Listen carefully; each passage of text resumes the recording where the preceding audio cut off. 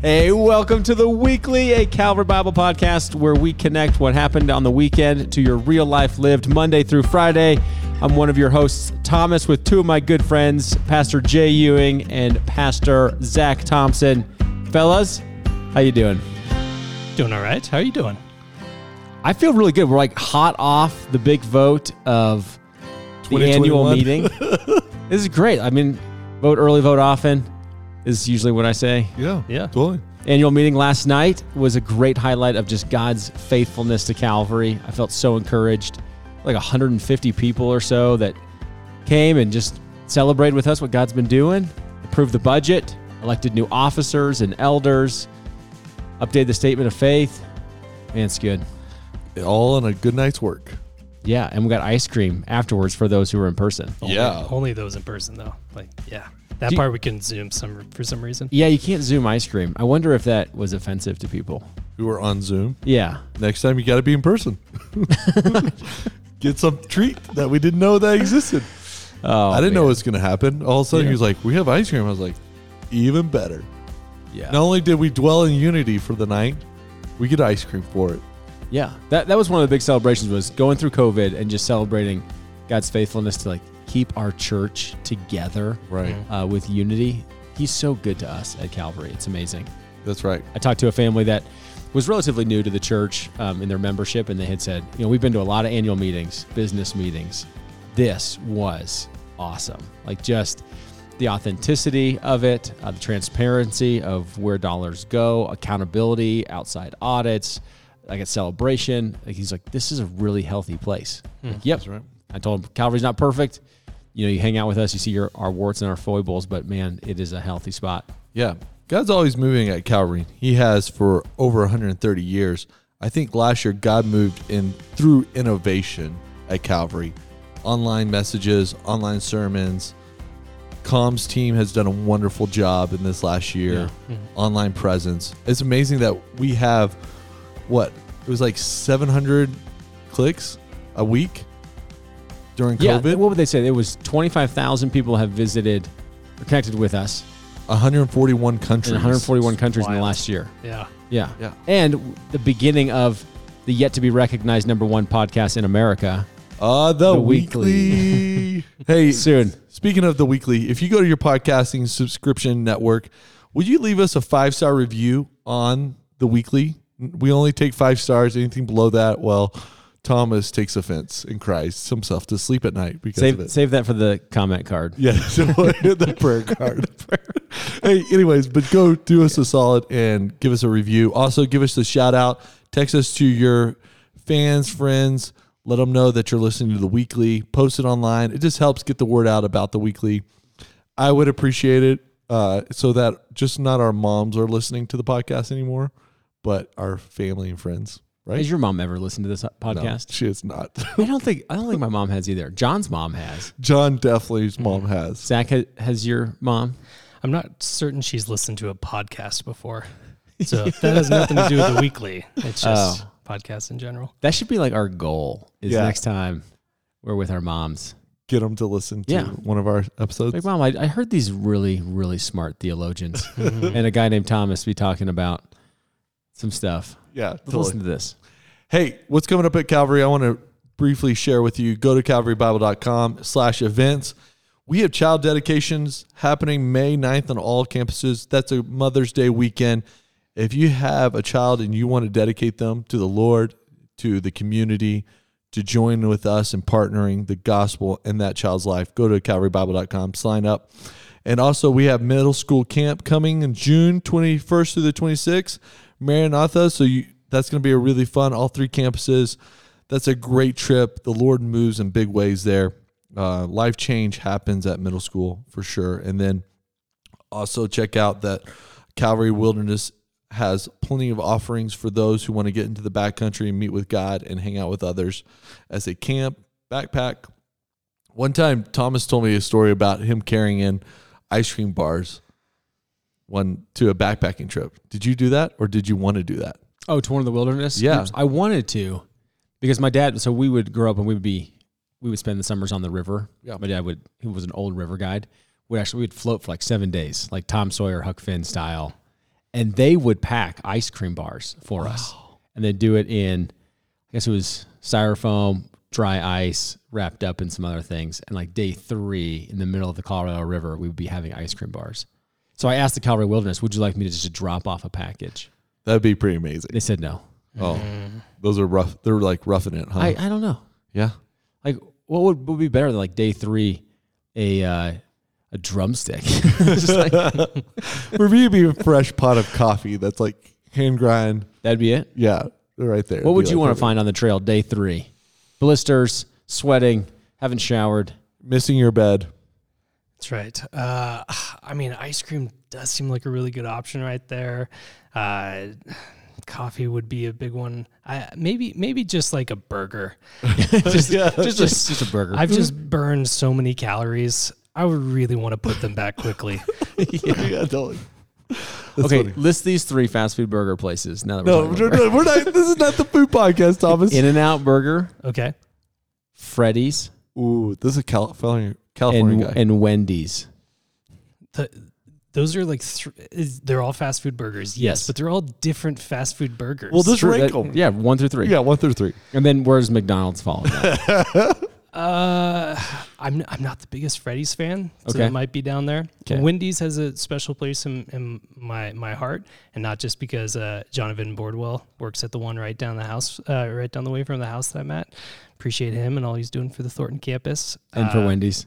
Yeah, and there's that too. Yeah, appreciate that. So number 1 is In-N-Out. But it's a really good fast food burger, but we need to recognize it's still a fast food burger. Yeah. And it's just it's not going to be the best burger. It's an all right fast food burger. I Yeah. feel like what keeps me from just thinking In-N-Out number 1 is their fries. Like it's just disappointing. If McDonald's fries could be associated with an In-N-Out burger, I don't know. That might be the glorious return of the Lord. Yeah, okay. Maybe that's why we don't have it. Like Maybe that's why. too much grace. Too much. All right, we're going to jump into this conversation today. We have Zach Thompson on the podcast. For those who aren't familiar with Zach and who he is, Zach, briefly share sort of your background of training, theological training, where you come from, for those who might reside on the Erie and Boulder campus and haven't met you yet. Yeah. So, and was thinking about this through last night. I will get to answering your question eventually. Just give me 20 minutes. I was thinking about this last night at the annual meeting of this time last year, I barely knew about Calvary. I was looking for a position, was feeling God calling me to go from working in student ministries for a handful of years, kids ministry, to family ministry after that. Worked in church ministry about 12 years.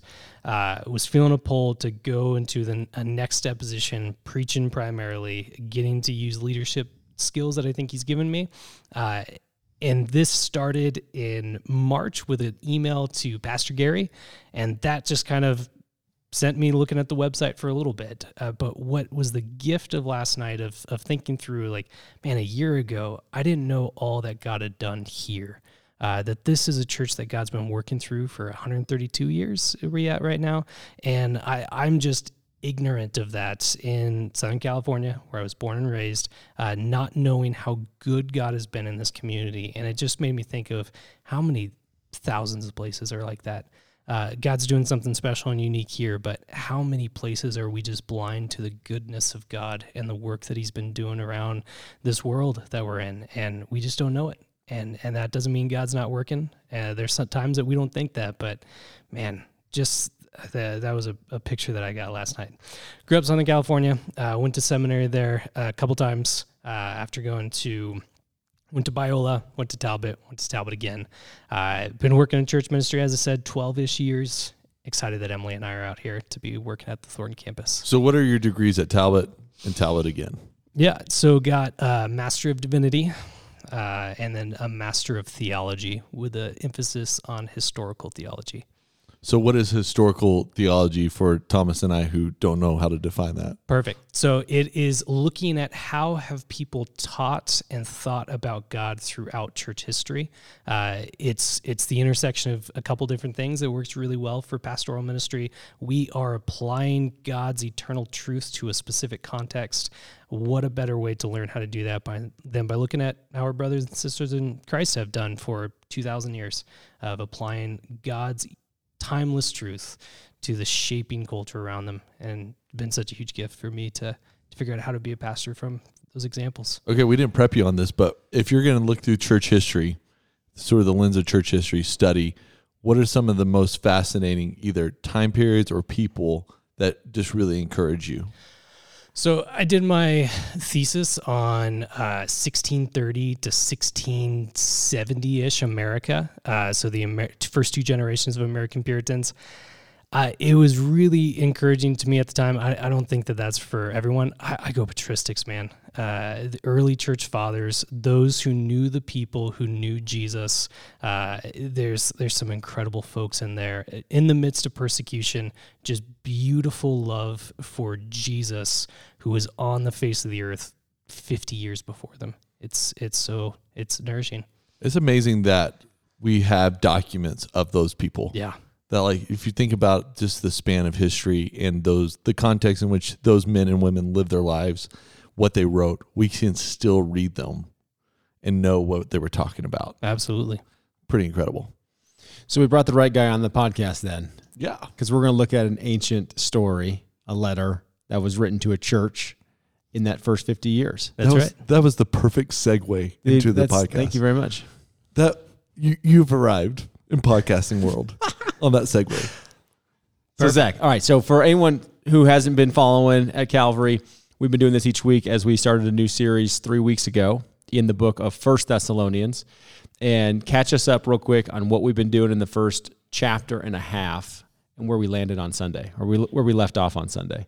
Yeah, so it's similar to what we were talking about with what God has been doing here. We look at Calvary, and Calvary wants to be a church that impacts the lives of other people. Those who are in the church, those who are outside of it, want to be a church of influence. And we grab that from churches like this one in Thessalonica that Paul had planted. In chapter 1, verse 7, we looked at Paul's encouragement and joy from the fact that they became an example to all the believers that were around them in Macedonia and Achaia. And so we asked the question, if we are to be a church like that, one that is commended for being an influence, an example, what does that look like? What can we learn from this church of how to be that?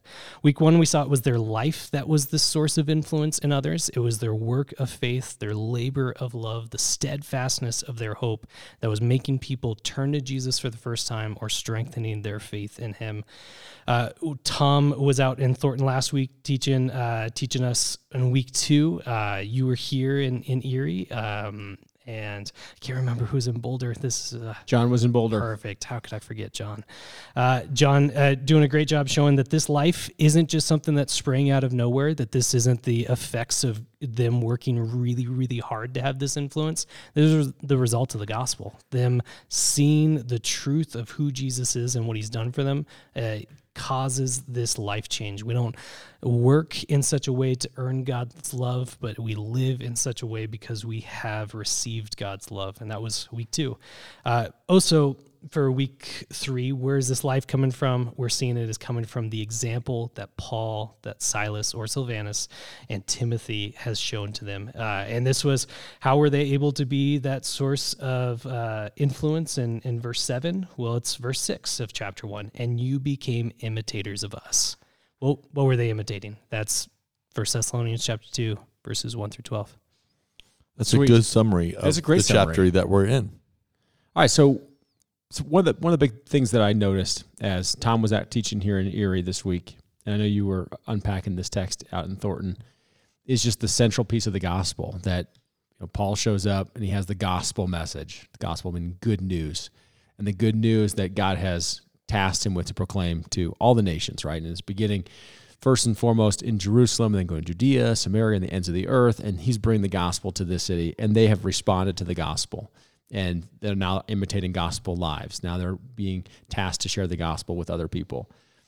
What was the definition that we heard on Sunday, or that you could share with other people about understanding the gospel? Because we want to all be proficient in being able to say, this is the gospel of Jesus Christ. What are those nuts and bolts that everyone should have? Well, I mean, it's recognizing, and it's coming from this passage, that it's the gospel of God. So it's the good news of what God has done for us. It is the sending of Jesus, who lived the perfect life that should have been ours. And because we didn't, he died the death that should have been ours. And he proved his ability to cover our sin in our life by being raised again from the dead, showing his power to forgive sins. And because of that, we can have life freed from sin to follow after him. All right, so the nuts and bolts, the scaffolding of the gospel that every Christian who's listening to this podcast, every Christian that calls Calvary home should be able to share, hang their testimony on, be able to unpack, begins with Jesus Christ from God, died, buried for our sins, and rose to new life. Yeah, but you're not making that up on your own. That's not just Thomas wisdom. That's 1 Corinthians 15. What? Jay? What? Yeah, 1 Corinthians 15, 1 through 4. Yeah, and what is 1 Corinthians 1 through 4? I'll have to look it up. You know it. Come on now. It's in you. So 1 Corinthians 15, 1 through 4 is where Paul says, hey, I have not made this up. I've given to you what I also received, that Jesus Christ died for our sins, was buried, and rose again. So, and it's probably if you're going to memorize a chapter in the Bible, this is a really great chapter to memorize. Yeah. And we're grabbing that passage not because it aligns well thematically. It's saying the exact same thing that Paul talks about here, that this is the gospel that's been entrusted to them. It's not something that they're making up. They're not speaking this to please man, but to please God. So the source of it is the gospel of God, and that's where we find the common ground with 1 Corinthians 15. So, and then 1 Corinthians 15 ends that this is a gospel community. So that means that Cephas, Peter, saw Jesus. They're eyewitnesses to these events. And then Jesus has showed himself to hundreds and hundreds of people. So this is a community event as well. It's not like a private, personal, no revelation to anyone else, that there's hundreds and hundreds of people that attest to this testimony. Right. Mm-hmm. So when we get to the book of Thessalonians, you see that this is a gospel coming to a community that's embraced it, that's also commended for, as a community, becoming imitators that become influencers to other communities. And one of the passages one of the pieces from our text on Sunday that really captured my heart is when Paul says to this community of believers, we dearly loved you. Like, we loved you so much. And then just to draw on familial analogies, like a mother, like a nursing mother. It was hilarious when Tom was preaching here, Zach. He said, here's Paul saying, like a gentle mother, like a nursing mother. I was gentle amongst you. He says, when I was thinking about my mom, gentleness didn't really come to mind. Which was great, because I had the conversation with a few guys like, yeah, when I think of my mom, I don't necessarily think of gentleness right away because, well, you just remember your mom like, yeah, you fell down, you're hurt, your foot's broken, take some ibuprofen, go to bed. Oh man, yeah. And I just think the rebellious years, like that's what's in my head, is me being rebellious teenager. Yeah. She's like, I ain't got no time for gentleness with you, son. But here Paul says, like, as a nursing mother, and a nursing mother is so gentle with her infant, and that's what they are, as an infant. And then he talks about being a father and exhorting and encouraging. Later he'll use an analogy of like him actually being an orphan. Mm-hmm. So these are all familial analogies talking about the community that's there. And his deep love for them when he says, we loved you so much, you became so dear to us, that we not only shared with you the gospel, but our own lives as well. And that, I think, just drawing that into my real life lived Monday through Friday, that I want to be a gospel person that not only knows the gospel to share with people, that I'm willing to share it and share my life. And there are so many Christians that I think of and I say, that group of Christians are happy to share the gospel with you, but they're not interested in or willing to share their life. And that group of Christians over there is really happy to share their life with you, but it never really gets around to a gospel conversation. Do you guys see things like that happening? Yeah, I think the second one of those is one that we've latched on a lot as a church, of the we got to get to Jesus aspect, of where we're friendly with folks and maybe we don't want to offend, and maybe we don't want to come off as unloving by pointing them to Jesus, but always getting exhorted that we got to tell people about Jesus. I think that's a common one that we've had, but I think, at least for me, it's less obvious to us that it's a problem to not share our lives. We're sharing the gospel. That's what we're called to do. Why do I need to do more than that? I think it's a little bit less obvious to us why that would be a problem. Why do you think that's a problem? Well, I think in part is our task is to go make disciples. And so like we're motivated with an audience of one. This is also in the text, that we are living not to please man, but to please God. And what's pleasing to God? Well, one of the things that's pleasing to God is that we make him known. We share him with people. I think one of the ways that we've excused ourselves is that famous quote, share the gospel at all times, and if necessary, use words. It's like, I'm just going to share the gospel always with my kindness and goodness, and I'll just never have to use words. Like, at some point, you're going to have to get around to some words. God revealed himself in word. Mm-hmm. And so I think when we are at Calvary, specifically, let's talk about our church, we have a desire to be intentional in where we work, live, and play. So where we work has people around us in community, where we live has people around us in community, and where we choose to play, like whether our kids' sports or sports that we choose or interests or hobbies or whatever, there's people around. And we're like handholds as people are reaching out to God. And we want to be faithful to share our life, but part of that life has to be seamless with us as Christians sharing the gospel. Yeah, there was a preacher that was in the area for a long time who used to have tattoos on both of his hands that I thought were really great illustration of. One on his right was grace, the left had truth, and it was a reminder for him to lead with grace and make sure truth was there, the gospel was there. And I think that's a really great illustration for how the balance of those two plays, because there's seasons when we just need to share our lives with people. That's where they're at. That's where, the Lord has them in their story. And then there's seasons when those conversations will turn into, you must share the gospel. You must give the truth. You must demonstrate and communicate God's word to them. And that's a delicate balance. And sometimes I think we latch onto one of them because we're afraid of the other, or we're not very knowledgeable about the other, and so we don't want to look foolish either. And part of this is that, the gospel is powerful enough to speak for itself. We are just bearing witness to the gospel. It's not our results that please God. It's our obedience to just be kind enough to share not only our lives but the gospel. Yeah, I think even living in the area that we live, in Boulder County, around Denver Metro, like those aren't necessarily counties that just easily embrace the gospel message. I mean, if we were in, I don't know, what's stereotypical Kentucky? Kearney, Nebraska? No, I don't know. But somewhere where it's like, it's just easier to grab the gospel or it's more culturally acceptable. I think the sharing my life with you piece is what you do to build relational equity so that you have a platform then through your deeds to have an opportunity to share the good news. And I think that's where Calvary has really tried to focus on why we necessarily are motivated to do really good things. We care about social issues, absolutely. Oh, yeah. But it should build relational equity so that we have a platform to be able to share the good news with somebody.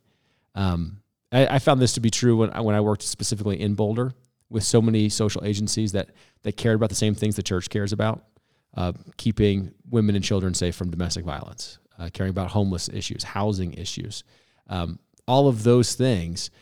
You can't just insert the gospel right away because the people I'm working with, especially in Boulder County, want nothing to do with Jesus. But if I can show up in their personal life and I'm helping them move from place to place, if I'm showing up in their personal life and coming alongside them in pain and suffering, then there's a platform when I share what motivates me to do these things that they're willing to listen. I think there's just the danger of saying, hey, I love relational evangelism, as long as it just never gets around to the gospel. Right. Or I'm happy to share a track with somebody, but don't ask them to come to my living room. Totally. And gospel people are like, I have the message and the means, which is like my life, shared. I want to share both of those things with people. Yeah, because neither of these aspects are unique to this passage. It's what we find throughout God's word of how we're supposed to live in response to how he's loved us so much, that the greatest gift that we have is it's God's love. And so to not show that to other people is an unloving thing to do to them. We think it might be unloving to show them who Jesus is and what we're called to do. It might be offensive to tell them the truth of the gospel that runs counterintuitive to our fallen nature. But it's the greatest gift that we have to show them that love because we have been so shaped by it. And the other aspect of that is true. Like, we aren't called to just give the content of the gospel, but we aren't called to just kind of see people as future converts, and that's all that they are until they start following Jesus. No, we have been so shaped by the truth of the gospel that as we come alongside people and as we love them so much that we want to share them the gospel. And we love the gospel so much of what it's been done to us that we want to love other people because of that as well. And so it's that kind of aspect is once we're grasping on the truth of what Jesus has done for us, it leads to us just not being able to contain ourselves and telling people and sharing ourselves. I love that you said that, Zach. Like, people aren't just future converts projects, which just humanizes them, right? Like, let's embrace them and to share both live and message. I think one of the things that you had mentioned that was meaningful to me is how even Paul demonstrates his kindness and gentleness towards them in those early days as being a convert. We see it here in verses 9 and 10, in how he was even willing to serve these new believers and not put any unnecessary burdens on them. What was really impactful in verses 9 and 10 with you in how he labored amongst them? Yeah. So what's great is it's quite clear in the text that if your primary role is proclaiming the gospel, it is sin to receive payment for that, right? Is that how you guys read it? That's how I read it, yeah. Yeah, that's great. No, not that at all. It's what's fascinating. We looked at it in Thornton in Philippians chapter 4, verses 15 and 16. Paul talks about how while he's in Thessalonica, he's receiving money from Philippi, from the Christians in Philippi. And we see kind of two different aspects that are being worked there. So he planted this church before with these Philippian Christians. They are more established in their faith, more mature believers. And what we see more mature believers do is recognize every good thing I have is from God. Every good gift that I have is from him. And so I want to give back, not to repay, not to earn more, not thinking that God's going to bless us by giving a little bit back to him. No, so that his name is made great, we give back. And so they supported the ministry that Paul, Silas, and Timothy were doing by giving to God for the purpose of the gospel. But with these new Christians, and we don't know how long that they were in Thessalonica, but we know they were there for a relatively short amount of time.